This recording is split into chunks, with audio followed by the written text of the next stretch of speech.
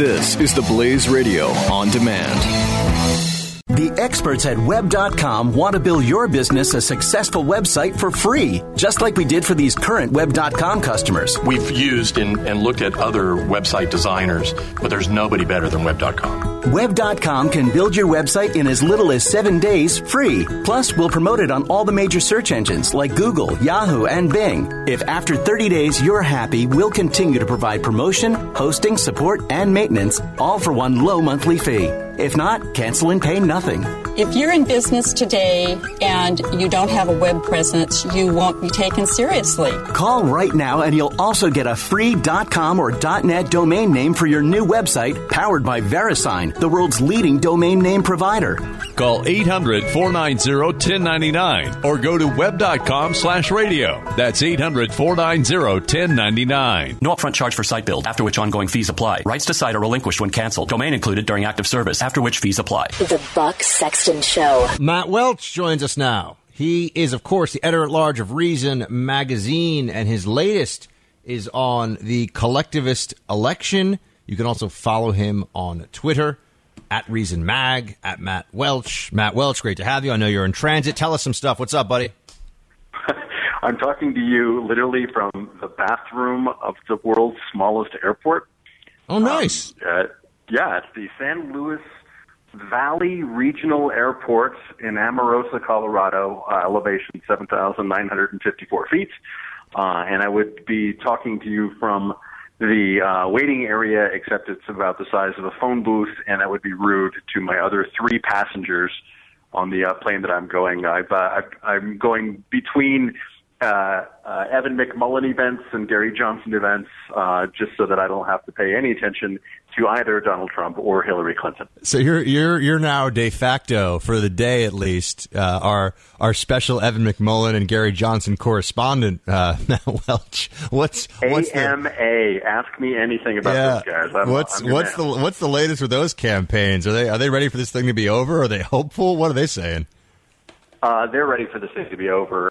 They've got what I call campaign eye, which is, if you've been out covering campaigns, you'll see occasionally the candidates themselves, but especially all the staffers around them, have this glazed, dead red look in their eyes that's nonetheless alert because they have to be. They're just, as Gary Johnson's daughter put it when I saw them in Sacramento on Friday, they're up at 3 a.m. and they work until midnight. That's not how you're going to maximize your brain function. So they're all giddy and they're detached from reality. I saw Johnson yesterday spend a good half hour talking about all the things he's going to do as president, and kind of at this point, it's just not very likely. I don't think, Buck, that he's going to be president. So the McMillan people are really bullish on the opportunity to win Utah.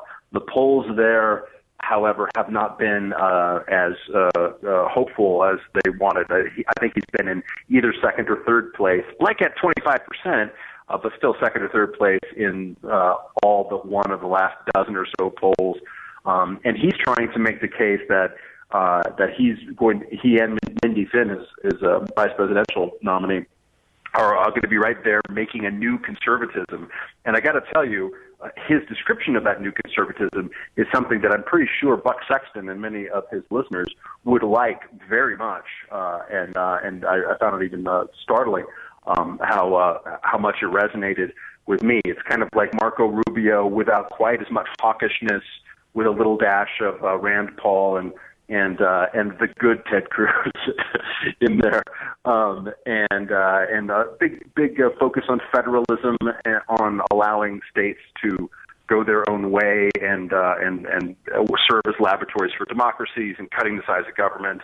A lot of good talk from Evan McMullen out there. Sadly for him, there is no evidence that I have seen that he has been successful polling anywhere outside of places that Mormons live.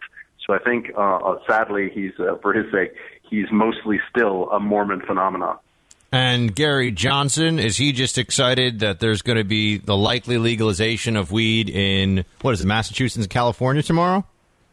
Massachusetts and California are the two most likely, but it's also on the ballot in Arizona and two other states, Nevada, I believe.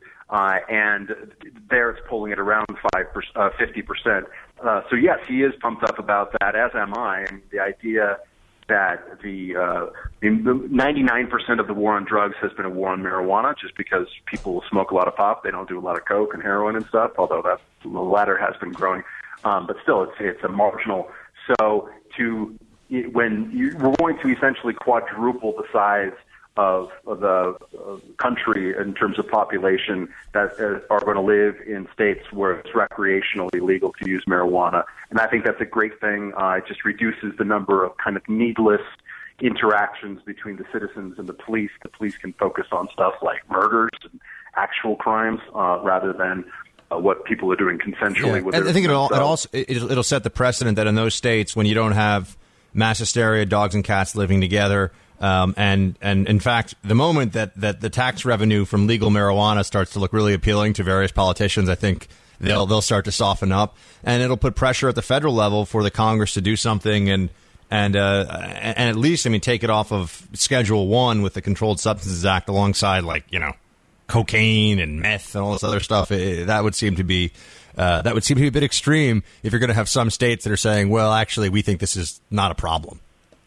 Yeah, in fact, Hillary Clinton, who her whole career has been just an awful drug warrior, she has one of the worst quotes you've ever heard about drug legalization, which is actually two of the worst quotes. One is that you can't legalize it because there's too much money in it, which, just apply that to alcohol prohibition and Al Capone, and it kind of gets where you're going. And then also she indicated at some point that the violence in Mexico, drug violence, was a sign that we're winning the drug war, which doesn't make any sense at all. But she's in a position, just because the mood of the country, it's now polling at 60%, including a majority of Republicans now, are in favor of a recreational legalization. So she is saying that she will deschedule marijuana, which is unheard of territory for a nominee for president over the last, certainly yours and my adult lifetimes. So even though she's lousy on it, she's been feeling the pressure to go in the right direction. So there's that and a few other things. There will be reasons to be happy about come Wednesday, I think. So there's going to be some libertarian victories, just not with Gary Johnson. I think that's fair to say. Well, you know what? He's going to quadruple the previous record for the Libertarian Party. I think there will be a pretty strong argument that barring whatever happens to the GOP, which is a huge question, of course, but the Libertarian Party is the third party in this country. It beats the snot out of the Green Party in states like Washington, where you expect the Greens to be on every street corner. They're not. The Libertarians are outdoing it, and they're not doing it because they have some kind of cult of personality, charismatic leader at the center of it.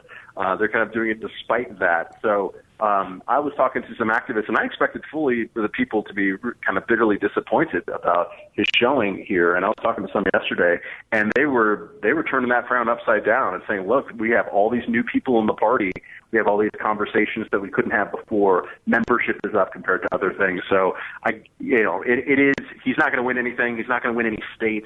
Evan McMullin really stole his thunder in Utah.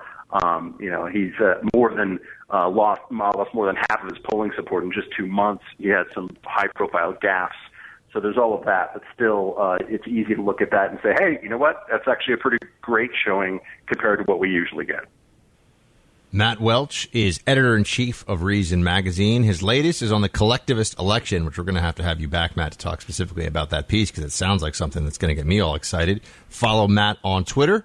And maybe we can get him back later on in the week even, or certainly next week. What do you say, Matt? Love to. Any old time. The experts at Web.com want to build your business a successful website for free, just like we did for these current Web.com customers. We've used and looked at other website designers, but there's nobody better than Web.com. Web.com can build your website in as little as 7 days free. Plus, we'll promote it on all the major search engines like Google, Yahoo, and Bing. If after 30 days you're happy, we'll continue to provide promotion, hosting, support, and maintenance, all for one low monthly fee. If not, cancel and pay nothing. If you're in business today and you don't have a web presence, you won't be taken seriously. Call right now and you'll also get a free .com or .net domain name for your new website powered by VeriSign, the world's leading domain name provider. Call 800-490-1099 or go to web.com/radio. That's 800-490-1099. No upfront charge for site build, after which ongoing fees apply. Rights to site are relinquished when canceled. Domain included during active service, after which fees apply.